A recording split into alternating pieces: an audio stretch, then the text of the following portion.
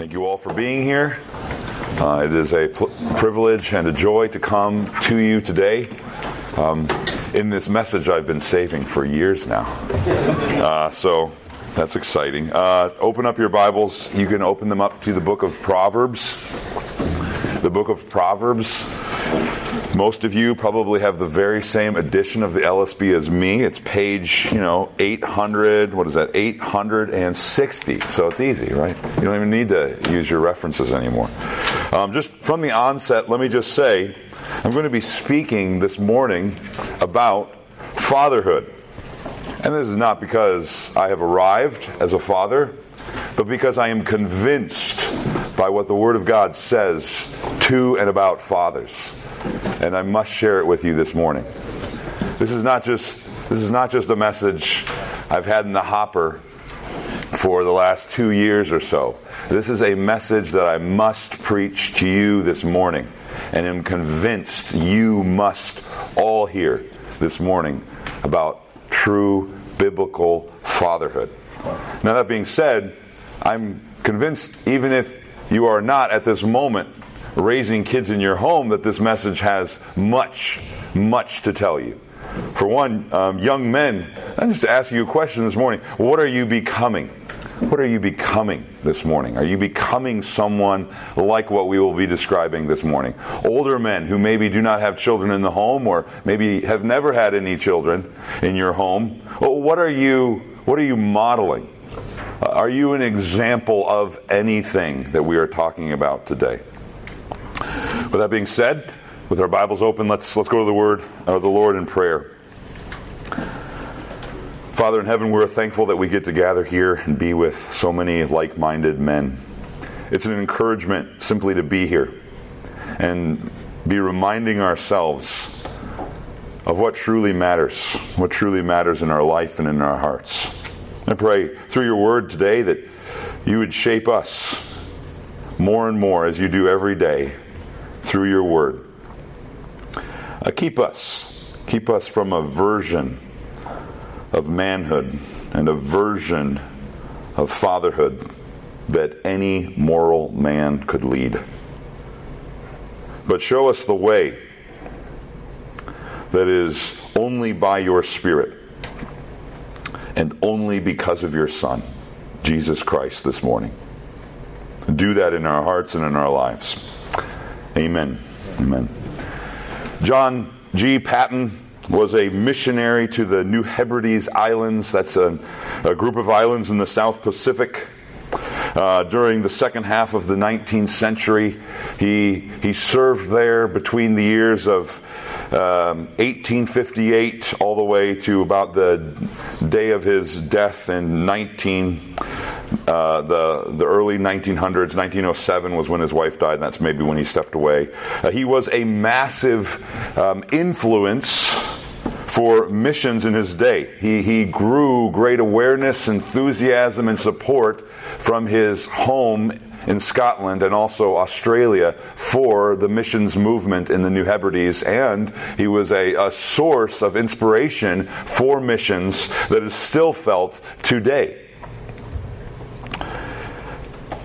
But his accomplishments were not without their own, travails, you could say. His early accounts in particular, if you can work your way through his autobiography and all of its kind of older English, if you can manage to work your way through it, is quite an exciting tale of trouble that he had to endure. He, for one, chose to preach the gospel to islands that were filled with headhunters, cannibals. One night, he was even forced to escape them by climbing into a tree. And he had to spend the entire night in the tree as they were hollering and shouting at the base of the tree. And another time, very early on, when he first arrived at the first island, his wife, after giving birth to their first son, died of fever. And then his young infant son died shortly thereafter. And he had to bury them both in the same grave. And then for nights, he had to sleep on top of their grave so that the the natives of the island wouldn't dig those bodies up and eat them. He faced many troubles and trials, but my favorite part when I recall the story of John Patton is when he talks about what sustained him, particularly in those early years of missions. He would, of course, first say that it was the grace and strength and power of Jesus that sustained him through all of that. But he's also very clear to talk about the means that Jesus used in his life to strengthen him and shape him. And that was a godly father.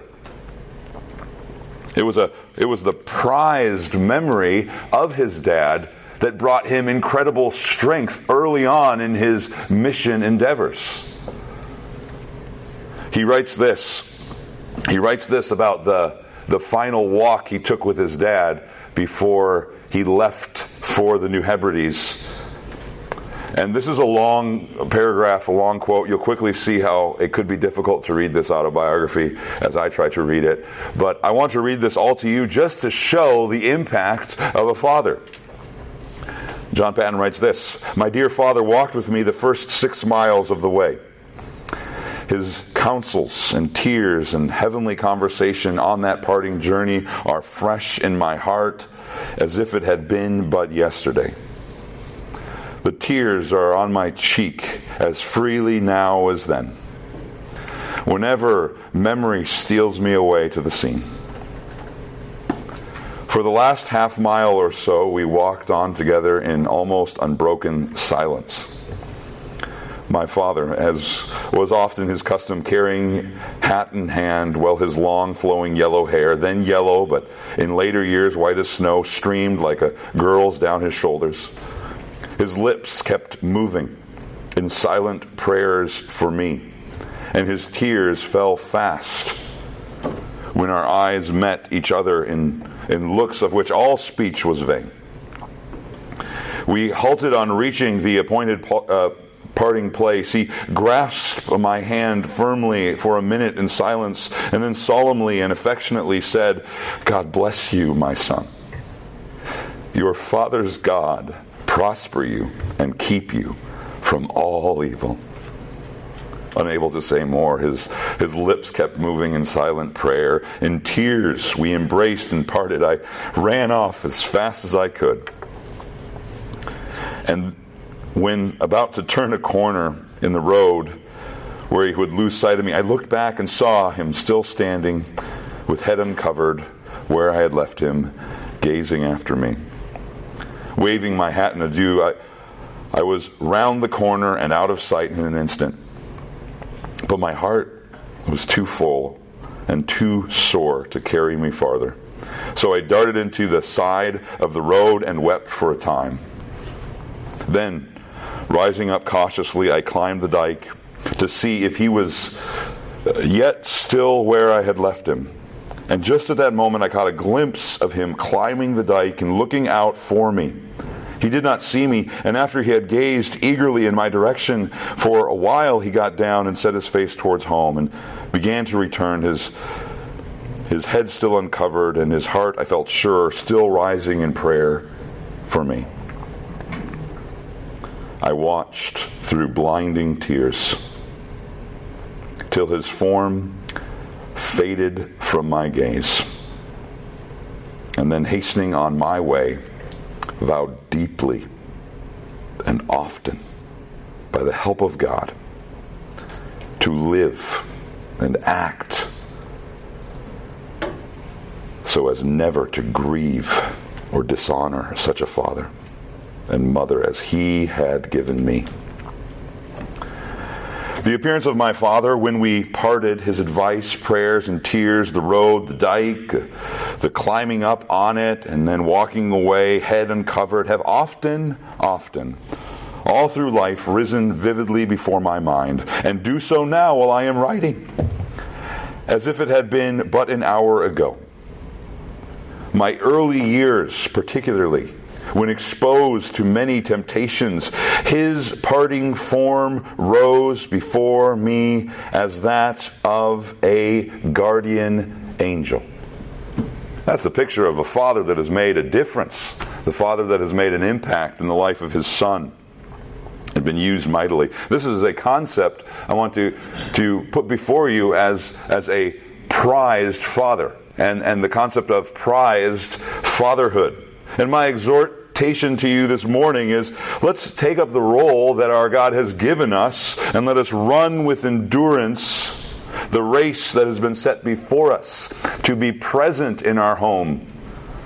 And not just present, but to be pervasive in the influence in our home. So that our children may not just know us, but prize us for our influence. What does it look like to be a prized father? Where does that come from? I want to suggest to you today, on the pages of Scripture, that it comes from the pervasive influence of wisdom in your life. Wisdom, in the biblical sense, is not just the high IQ. It's not just brain power or knowledge. It is, biblically speaking, skill, ability, and a desire to apply the Word of God and the knowledge that you have from God. It is skill and ability and desire to apply what you know. So knowledge is required for wisdom, but wisdom is a skill with that knowledge, a delight in that knowledge, an eagerness to apply that knowledge. And where do you learn God's wisdom for your life? Well, I would suggest to you that the answer is right there in front of you in the book of Proverbs. Proverbs offers us more than just short statements of wisdom, although it does offer us that for sure. It is also itself a great fathering guidebook. You could say it like this: it is both your curriculum and also your example at the same time. Are you becoming a Proverbs father? Then you are becoming a prized father. To the extent in which the wisdom of Proverbs is in you, you will become a prized father. The book of Proverbs is the best book to go to for parenting help, I would say. It's God's inspired parenting manual. But, and I'm also convinced this morning, it's more than just wisdom for parenting. It comes to you from a helpful, real-life setting. It's a father actually talking, and sometimes a mother talking, but primarily it comes to you as a father talking to his son about the truths of life and trying to instill wisdom in him. The Bible comes to us all the time in real-life settings. The New Testament is filled with letters to real churches, real people, and someone addressing their issues. And I think the book of Proverbs is a real dad trying to communicate true life wisdom to his son. And so this morning, think about it this way. Proverbs is not just a string of wise sayings. It is an example of fatherhood in and of itself. It's a guidebook. This is what a dad looks and sounds like. Do you look and sound like this?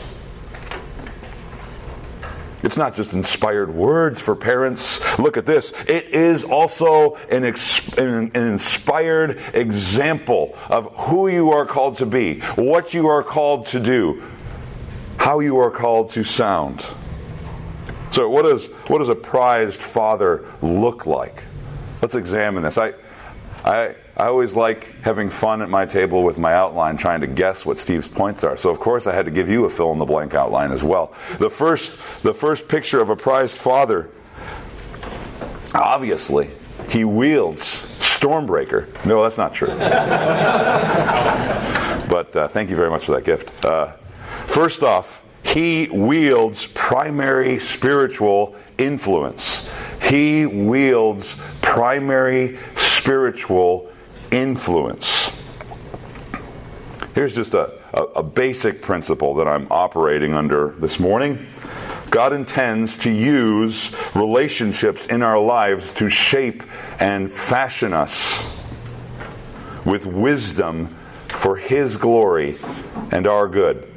God intends to use relationships to do that, to shape and fashion us with wisdom for His glory and our good. God does that through all sorts of relationships, right? God does that through good iron on iron discipleship sharpening that we're trying to promote and produce here through First Watch Ministry. God also uses a godly wife to shape and fashion us. God also uses a good employer to shape and fashion us. God uses all sorts of relationships in our life to shape and fashion us into wisdom for His glory and our good. But who holds God's call as the first and primary fashioner in our life? I would suggest to you that it is the Father, the wise and godly Father. He holds first and primary place in the list of relationships that shape and fashion. You can't read the book of Proverbs without coming away with this opinion. And this was pressed on me heavily when I was reading Proverbs. Look, for example, at Proverbs 1, 8 through 9. Hear, my son, your father's discipline, and do not abandon your mother's instruction, for they are a garland of grace for your head and ornaments about your neck. And notice also Notice also just a simple observation here. Whose voice do we primarily hear in the book of Proverbs? Proverbs 1:8, hear, my son, your father's instruction. Proverbs 1:10, my son, if sinners entice you. Proverbs 1:15, my son, do not walk in their ways. 2:1, my son, if you will receive my words. 3:1, my son, do not forget my law, but let your heart guard my commandments. 3:21, my son, let them not deviate from your eyes. Guard sound wisdom and discretion. 4:10, my son, and receive my sayings, and the years of your life will be many. 4:20, my son, pay attention to my words. Incline your ear to my sayings. 5:1, my son, pay attention to my wisdom. Incline your ear to my discernment. 5:7, so now, my sons, listen to me, and do not turn away from the words of my mouth. 5:20, why should you, my son, be intoxicated with a strange woman? 6:1, my son, if you have become a guarantor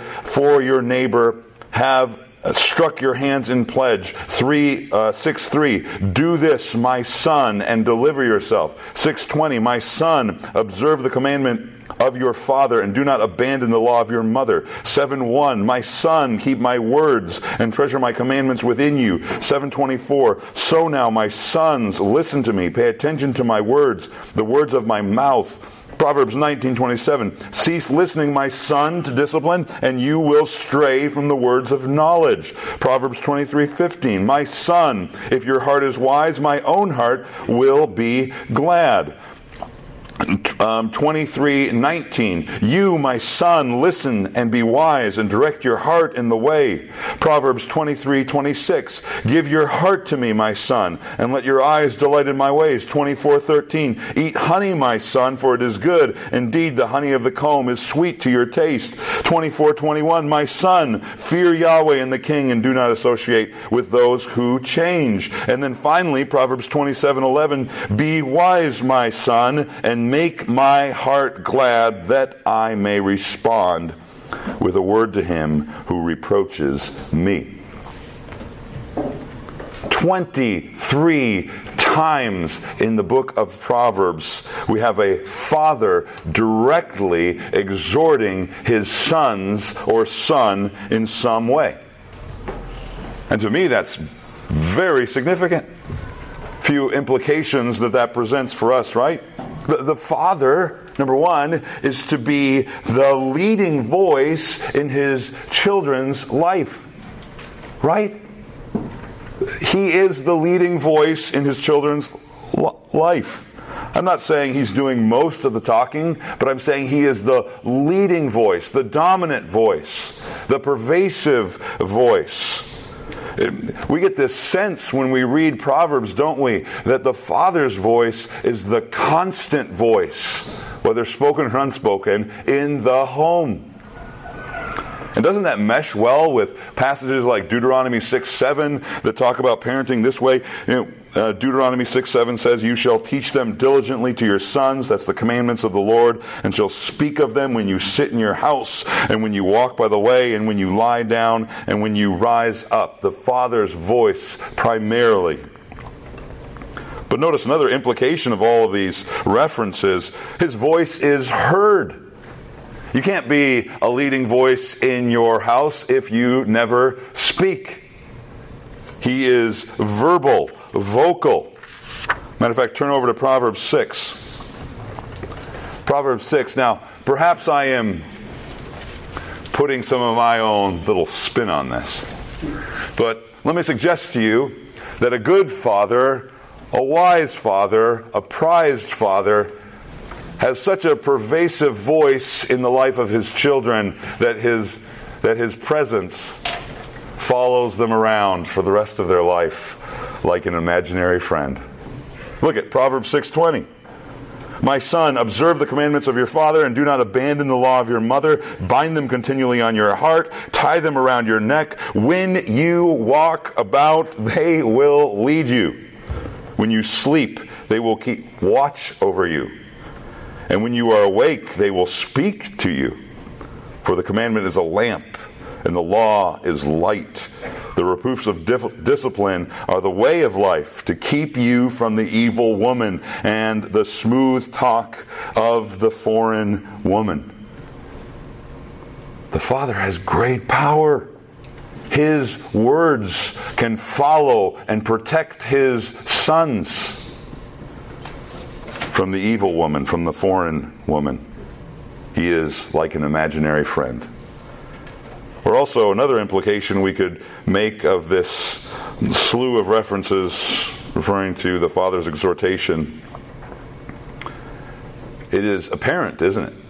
That the Father, He is the one starting the conversations about all the most significant issues in life that His children will face. He's the one bringing up the dangers of the foreign woman. He's not waiting for Hollywood to bring up the dangers of the foreign woman. He's the one talking about the blessings and dangers of technology. He's not waiting for his children to kind of learn it on their own. He's the one talking about wisdom with money. He's the one talking about work ethic, and the list goes on and on. And perhaps some of you are saying, "I don't know where to begin. I don't know how to start. I don't know what to say." Well, then I would simply tell you to put down the remote and take up the book of Proverbs and read and read. The wisdom is there.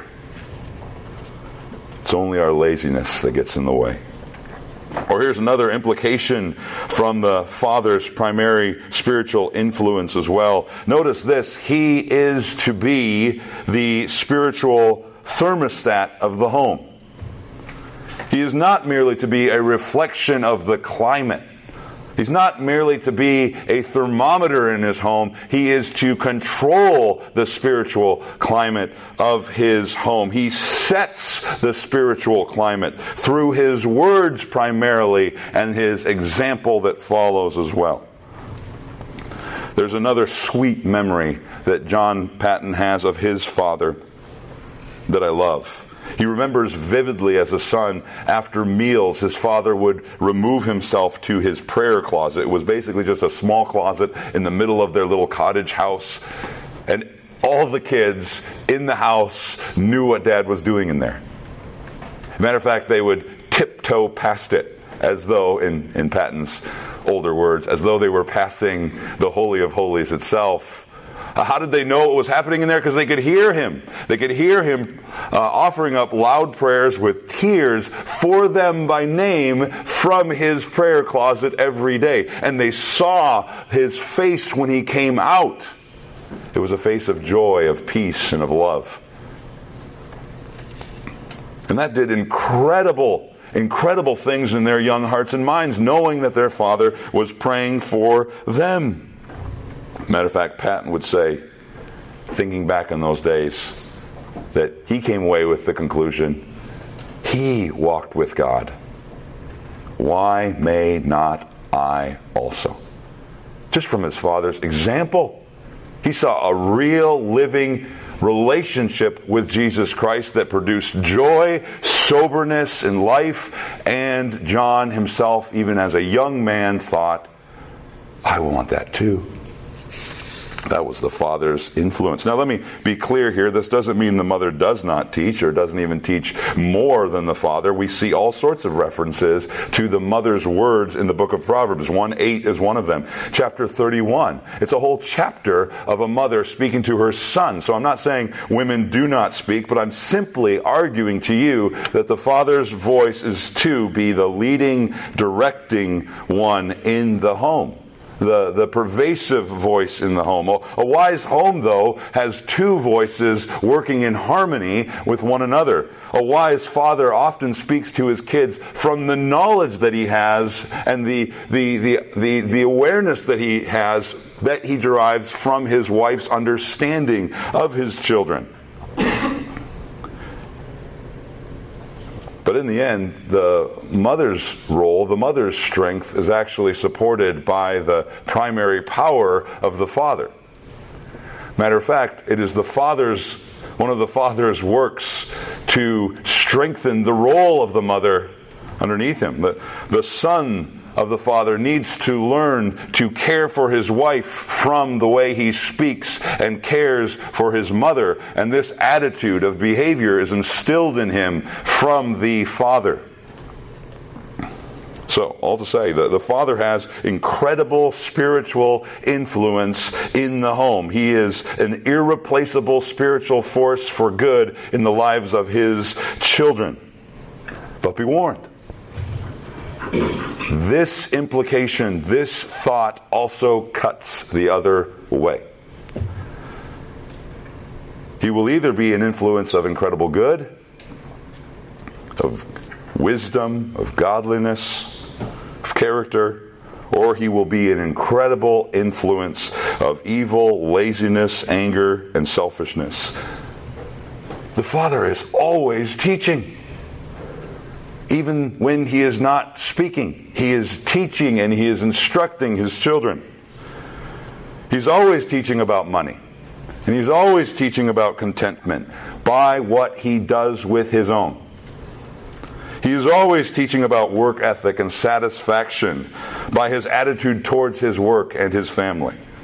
He is always teaching his kid what to believe about the joys and pleasures of sex. He is always teaching about friendships through what he pursues and what he values. He is always teaching about religion by the habits that he forms in his own life and his attitude towards the weekly gathering of believers. He's always teaching about what he believes to be truly spiritually dangerous. He is always teaching about the purpose of parenting. And he is always teaching his kids, he is daily teaching his kids about marriage. Whether it is a joy or a drudgery, whether it is a prize or a pain, whether it is a priority or an inconvenience, be sure, be warned, the Father is always teaching. When I talk to students about significant relationships in their life, I often talk about their relationship with parents, because it is one of the most significant relationships in their life. And I want to be sure they know that and appreciate that. But I always come against two objections when I talk about the significance of a parent or when I talk about the significance of a father. One of those objections is, what if my dad isn't all that great? What if he's not wise? What if he's not good? What if he's mediocre spiritually? I have to answer them. And believe me, I do answer them. That may be true. But you still have a man who has God's given role in you in your life. And the Bible still has promises even for imperfect fathers, and you would do well to follow God's instruction and honor and submit to them, even if they are imperfect. Think, for example, about all of the imperfect fathers we have in Scripture that actually produced significant sons. David, he had some bad sons, but he also produced Solomon. And Solomon was imperfect for sure, but he gives us the book of Proverbs itself. And even think about this, Joseph himself, if there was ever an imperfect man, it was Joseph, and Jesus himself submitted himself to Joseph and obeyed him. So even if your dad is not perfect, you still have a call to humbly submit to him, and there is wisdom even to be found from an imperfect father. But then there's a second objection that I hear. What if my dad is not saved? What if my dad is not a believer? Well, then I would tell your students or your sons or your daughters this. That may be true,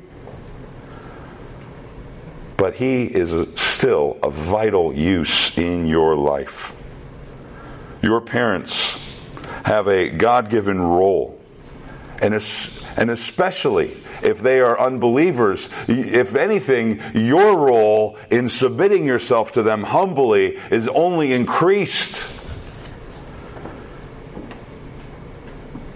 Because God has given unbelieving parents believing children to show them the gospel through their works and through their living. And you have a calling, young one, if your father is not that great, or if your father is an unbeliever, to never give him a reason to discipline you for sin. Because that would be, as 1 Peter 2:20 would say, of no credit and of no advantage to you. So if your father is an unbeliever, your calling only goes up. Because you are a witness through your life and through your living, and you do not want to ruin your witness. Now, let's just stop here and make an exhortation to fathers. Don't let those two objections have any place in your home. Don't give the sinful hearts of young people any advantages they don't need to disregard you. Don't make it necessary to require the Word of God and the work of the Spirit in their heart to grow them to such an extent that they are able to honor and obey you despite you.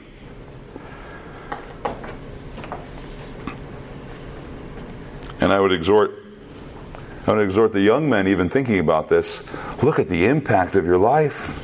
Look at the impacts of your life. Are you striving to be an example worth following? What's the difference between a father who is a force for good or prized by his kids and a father who is a force of all kinds of harm to his kids? Let's add to our picture, and yes, believe it or not, we're only on point number 2, but I promise you we'll start zipping here in a minute. Let's add to our picture, what does a prized father also look like? Not only does he wield spiritual influence, he also speaks more than opinions. He speaks more than opinions. This is the difference between a father who will be prized and a father who will do great harm. He speaks more than opinions. You're probably feeling a tad uncomfortable, actually, by all of the references I'm employing about how a father speaks to his kids if we follow the example of Proverbs. Right? I mean, 3 verse 1. The father says this. Should I say this to my son when I go home? My son, do not forget my law, but let your heart guard my commandments. Or Proverbs 6:20. My son, observe the commandments of your father, and do not abandon the law of your mother.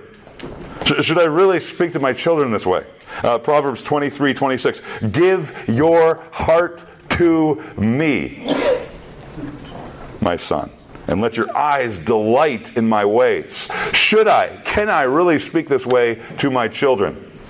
Now, let me be very clear. I do not want you to take away the application that your word is law, a higher law than God's law in the life of your kids. That's not the point I was trying to make at all. But I want to point something out to you about the place of your opinions in your parenting. Look, for example, at Proverbs 26:23.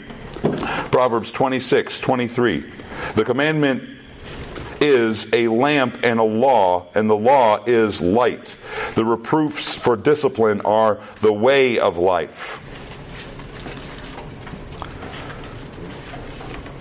See that? Notice he refers to his instruction, that's the Father's instruction, as a lamp and as a light. That metaphor sounds familiar, doesn't it? Psalm 119:105, your word is a lamp to my feet and a light to my path. And here we have the Father saying, my words, my instruction are lamps and lights. Or Psalm 19 verse 8, the precepts of Yahweh are right, rejoicing the heart. The commandment of Yahweh is pure, enlightening the eyes. Or you could look over, you don't have to, but I'll read it to you. Proverbs 24:13. The Father's wisdom is like honey to the soul. That's how he describes his wisdom. Eat honey, my son, for it is good. Indeed, the honey from the comb is sweet to your taste. Know that wisdom is thus for your soul. It's like honey. My wisdom is like honey for your soul. Once again, that metaphor sounds really familiar, doesn't it? Psalm 19, verse 10, describing the word of the Lord. They are more desirable than gold, even much fine gold, sweeter also than honey and the drippings of the honeycomb. Psalm 119:103, how sweet is your word to my taste, sweeter than honey to my mouth. And flip over to Proverbs 7, verse 1. Proverbs 7 verse 1. My son, keep my words, treasure up my commandments within you. Keep my commandments and live, and my law as the apple of your eye. Bind them on your fingers, write them on the tablet of your heart. Say to wisdom, you are my sister, and call understanding your intimate friend, in order to keep you from the strange woman, from the foreign woman who flatters with her words. This Father speaks as if his words are the very words of God. Don't you see that? Honey, gold, lamps, light. This Father is speaking to his children, to his Son in particularly, as if his words are God's words. Now to be clear, this is because they are God's words. Because Solomon is preaching inspired wisdom here. He is not just speaking his opinions about life. But he's speaking, notice, Solomon is speaking to his sons inspired opinions. Once again, he speaks this way because he is speaking under the inspiration of the Holy Spirit. Inspired opinions. But isn't there a great and gripping implication in all of this for us this morning? The prized Father should speak his opinions to his children. But his opinions must be so saturated in God's Word that they no longer are opinions alone. You should speak passionately with opinion as you have been shaped by the Word of God. You should speak inspired opinions because of how the Word of God has gotten in your soul and transformed your mind and your thinking. How can you do that? When your mind and heart has long marinated in the Word of God and His wisdom, your wisdom will be shaped by His wisdom. Your opinions will become His opinions. You will hate what He hates and love what He loves. That is what the sanctified mind looks like. You have inspired opinions that your kids can easily trace back to the Word of God. You speak more than opinions. You speak opinions that are saturated with the Word of God because you have been in it for years. A silly illustration. For a while, don't want to miss this on the recording. For a while in my life, I was at a school in Texas. And I came from Minnesota to Texas.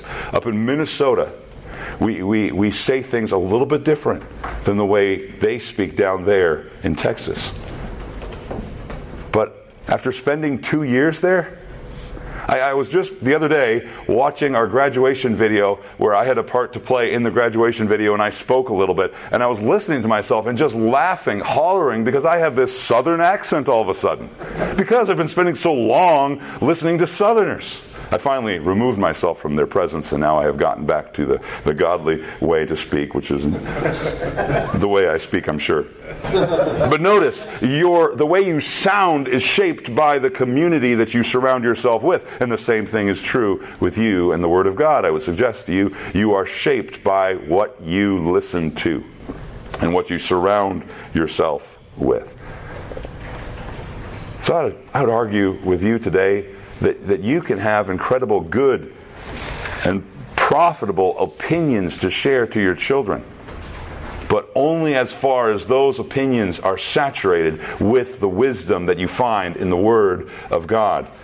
Don't let your children look at you and see someone that has opinions that are no different than your good, moral, unbelieving neighbor. Don't just be another conservative American. Try being radically different. Be radically born again by the power of the Spirit and the blood of Jesus Christ. Have that be your shaping opinion. And that is the opinion that your children see in your life every single day. Because I'd say this, the Father's influence is great, and your influence in your opinions is great. Matter of fact, God made you to be an influence in your opinions to your children. Children naturally look up to their fathers and want to mirror their preferences and their opinions. Another silly illustration. It's one of my side missions in youth ministry to make every single student a fan of the Minnesota Vikings. I try very hard. I'm always talking about how great they are in the regular season. It's always next year. It's always next year, Minnesota Vikings. But you know what? I have a really hard time overcoming the influence of fathers. Your children will not quickly turn to my side, the good side, because they follow your side. It is hard to overcome a father's influence. Be that father. Your children were made to prize your opinions, so make those opinions count. Make them count. Can you say, Proverbs 6:20 and 23, can you say that is true of your words? My son, observe my commandments. Verse 21, bind them continually on your heart. Would you want your opinions to be bound continually on the heart of your kids? Would you want them to tie them around their necks?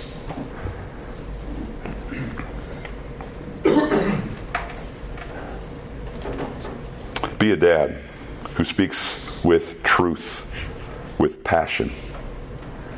Be a dad who speaks passionately and believes passionately, because your opinions are not just your opinions, they're more than opinions. They are opinions shaped by the Word of God.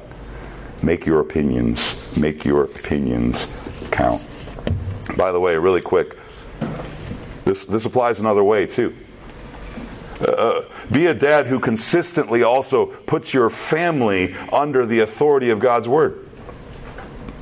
Your kids know that it's not just your opinion, but it's your word by how you relate to the authority of God's Word. Do you intentionally put your family under the influence of God's Word at the church?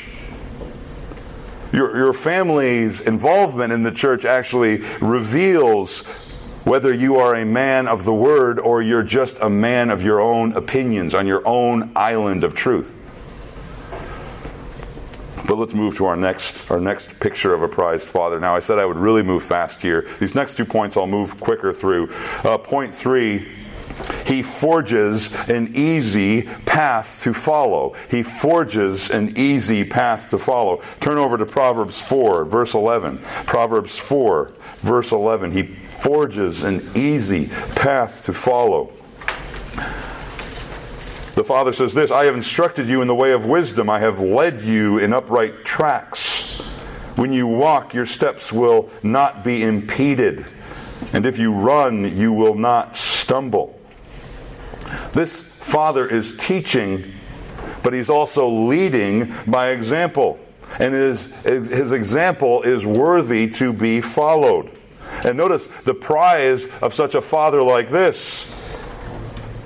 His way gives those who follow Him an advantage in their life. They have an easier way in life because they follow His way. Think about this. Your kids do not have to wander and wonder about the things of this world if you're doing your job right. Your kids do not have to suffer in sin in this world if you're doing your job right. The proverb verse 11 says, I have led you in upright tracks. It's the same word that you see in Psalm 23 for wagon tracks. They're easy to follow. They don't let you just work your own way through the brush and the trees and the rocks. There's a road cut for you before you. Being a child of a godly man is an immense spiritual advantage to the child. It saves them from all sorts of costly mistakes, and it will even add years to their life. Now, I'm not talking about being a snow plow parent or being a helicopter parent. Do you know what that is? It's the kind of parent that's trying to protect their kids from all difficulty. They do all of the homework for them. They move them into the dorm room for them. They pay all of the bills in their young adult for them. They let their kids stay in their basement for forever. You guys don't have basements, but you get the idea, right? They do everything for their kids so their kids never have any problems in their life. I'm not talking about being a helicopter, snow plowing parent. I'd say those parents actually undervalue the great benefit of difficulty in the life of their children. I am saying be a parent who prepares the spiritual way ahead of your kids so that they can maximally benefit from those troubles that are so good for them when they come. From those responsibilities that they have to learn when they come. They can benefit from troubles and trials, and they don't have to suffer through sin in order to benefit. The next point on your outline is a parallel point to this, so we'll just add it really quick. He also provides a continual inheritance. He provides a continual inheritance. A godly father is a legacy that his children can stand on for years to come and can benefit from for years to come. Proverbs 20 verse 7 says this, a righteous man who walks in his integrity, how blessed are his sons after him. Or turn over to Proverbs 13:22. Proverbs 13:22. It says this about a godly man, a good man leaves an inheritance to his children's children. Now what is he talking about there with inheritance? It's probably primarily referring to financial provision. Proverbs 37:25 seems to repeat this idea. I was a young man and now I am old, yet I have not seen the righteous forsaken or his seed begging bread. A godly man is a wise man and generally is a hard-working man, and he provides for his family, and his family does not beg for bread. But possibly also in this idea of inheritance, we also see a protection piece as well. Proverbs 14:27 says this, in the fear of Yahweh there is strong security, and his children will have a refuge. Proverbs 13:22 talks about the continual inheritance that children receive from their parents. It is an inheritance of wisdom, financially for sure, protection as well, but there's so many spiritual inheritances that the children can also receive. I, for one, am a man who has received much from my dad. And not very much of it was money. But I am so thankful for everything I have received from my dad. And it continues to slow drip its way into my life and provides me with great provision and protection. Now, You can see it there. Proverbs 13:22 has a flip on it. You got to read the second half as well. A good man leaves an inheritance to his children's children, and the wealth of the sinner is stored up for the righteous. With sinners, notice, there is no reference to children, no reference to discipleship. That's not on their radar. They're living for now, and their children suffer for it because there is nothing left to them. It goes to someone else. All of their work, all of their labor is kind of an investment account for someone else. And notice, it's ironic because they give their wealth to who? The righteous. The righteous man has multiple inheritances left up for his kids, and one of those is receiving all of the riches of the wicked man, you could say, according to Proverbs 13:22. Let's move to our final picture of a prized father. He wields primary spiritual influence. He speaks more than opinions. He forges an easy path to follow. He provides a continual inheritance. But finally, most significantly, listen to this.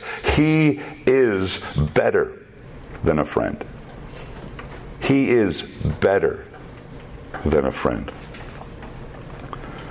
And once again, whenever I talk to students about relationships and friendships, I always come away with the opinion that if we define a best friend biblically, one of their best friends in their life are their parents.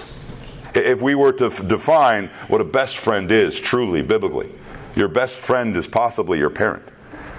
I love the definition of best friend from Chuck Swindoll. He says, a best friend is someone who knows enough about you to ruin you, but doesn't. Yes, I say to young people, I say that you, the parent, probably are their best friend because you know more about them than anybody else, and you still love them. You still hang out with them. You don't desert them.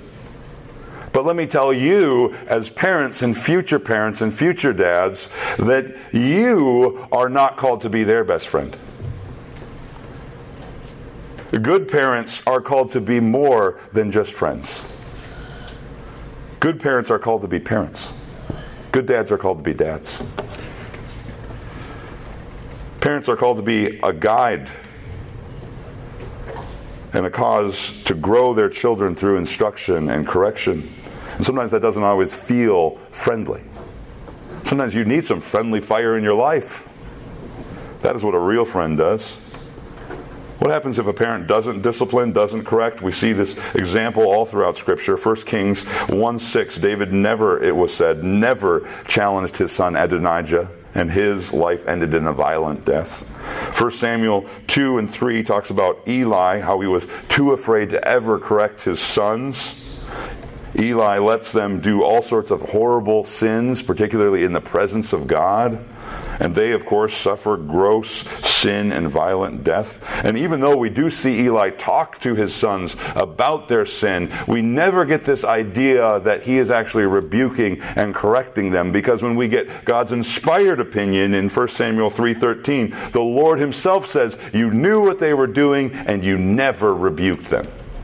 Eli's words were soft.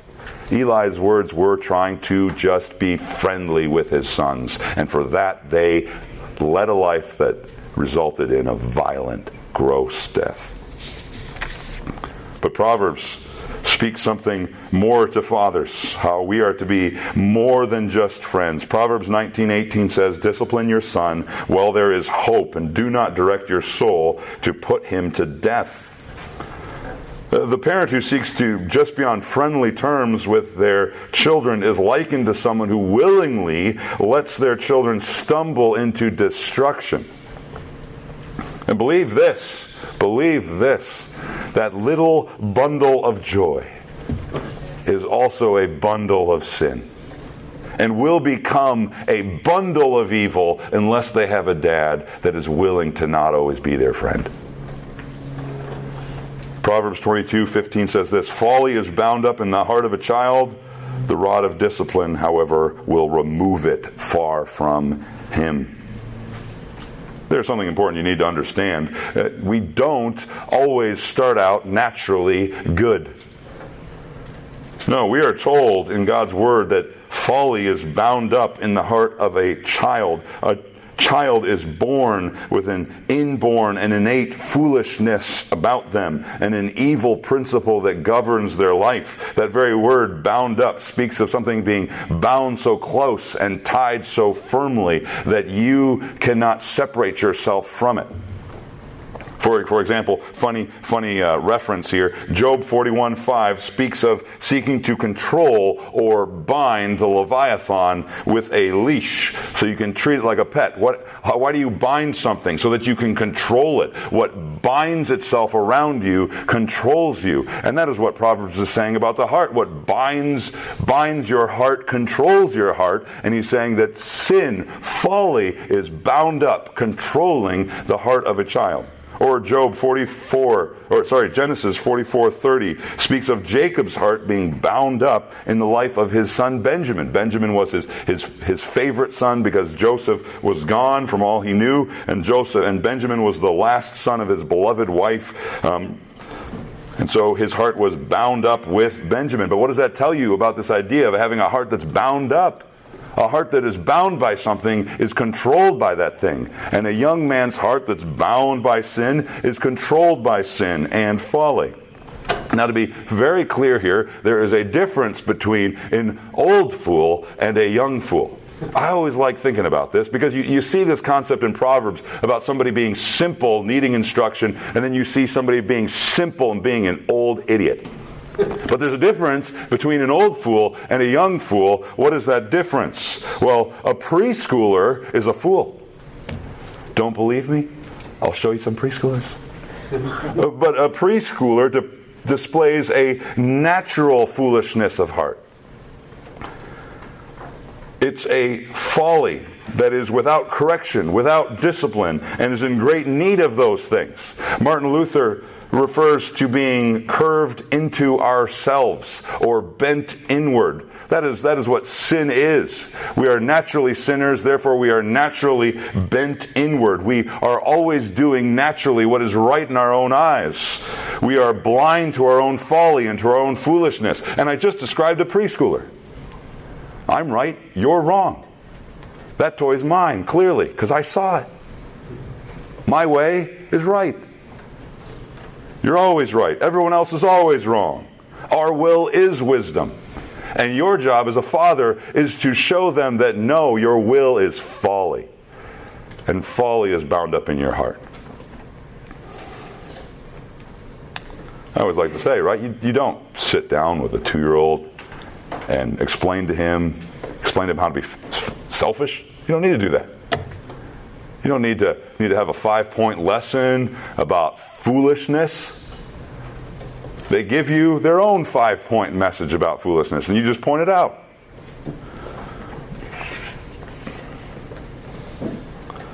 This kind of foolishness can only be driven out, the proverb says, by consistent and determined application of the rod of discipline. Foolishness and even folly can be driven out, but only through faithful parenting. And then this is where I tell your kids once again, do you realize that you should be thanking God for the mercy of giving you a parent who loves you enough to not be your friend all the time? You should thank God for that. But what is a preschooler unattended? They quickly become an old fool. And that's where we get our second foolishness. Not only do we see a natural folly of the heart, but we see a hardened foolishness of the heart. This is someone who rejects correction, rejects discipline, and they go in their own way to destruction. All this to say, foolishness is bound up in the heart of the child, and you are the means to drive it from them. And that kind of father is a prize to his children, even though he might not always look like a prize. Your call is not always to be prized in your children's eyes, but to be prized in God's eyes. That is your call. Matter of fact, think about it this way. You, Dad, you are on a mission. You are on a rescue mission to deliver your children from themselves. and rescue them from the way of folly. I love that picture that Ted Tripp gives us in Shepherding a Child's Heart. You are rescuing your kids. And be sure to always tell them that. This is where your foolishness will lead, and this is what I'm bringing you back into. I'm rescuing you from you. Proverbs 22:15 says this, folly, once again, is bound up in the heart of the child, but the rod of discipline will remove it far from him. Thank your parent for the rod. It makes them wise. It saves you from yourself. Proverbs 29:15, the rod and reproof give wisdom, but a child left to himself brings shame to his mother. You without discipline would be a very different you. A frightening you, a terrifying you.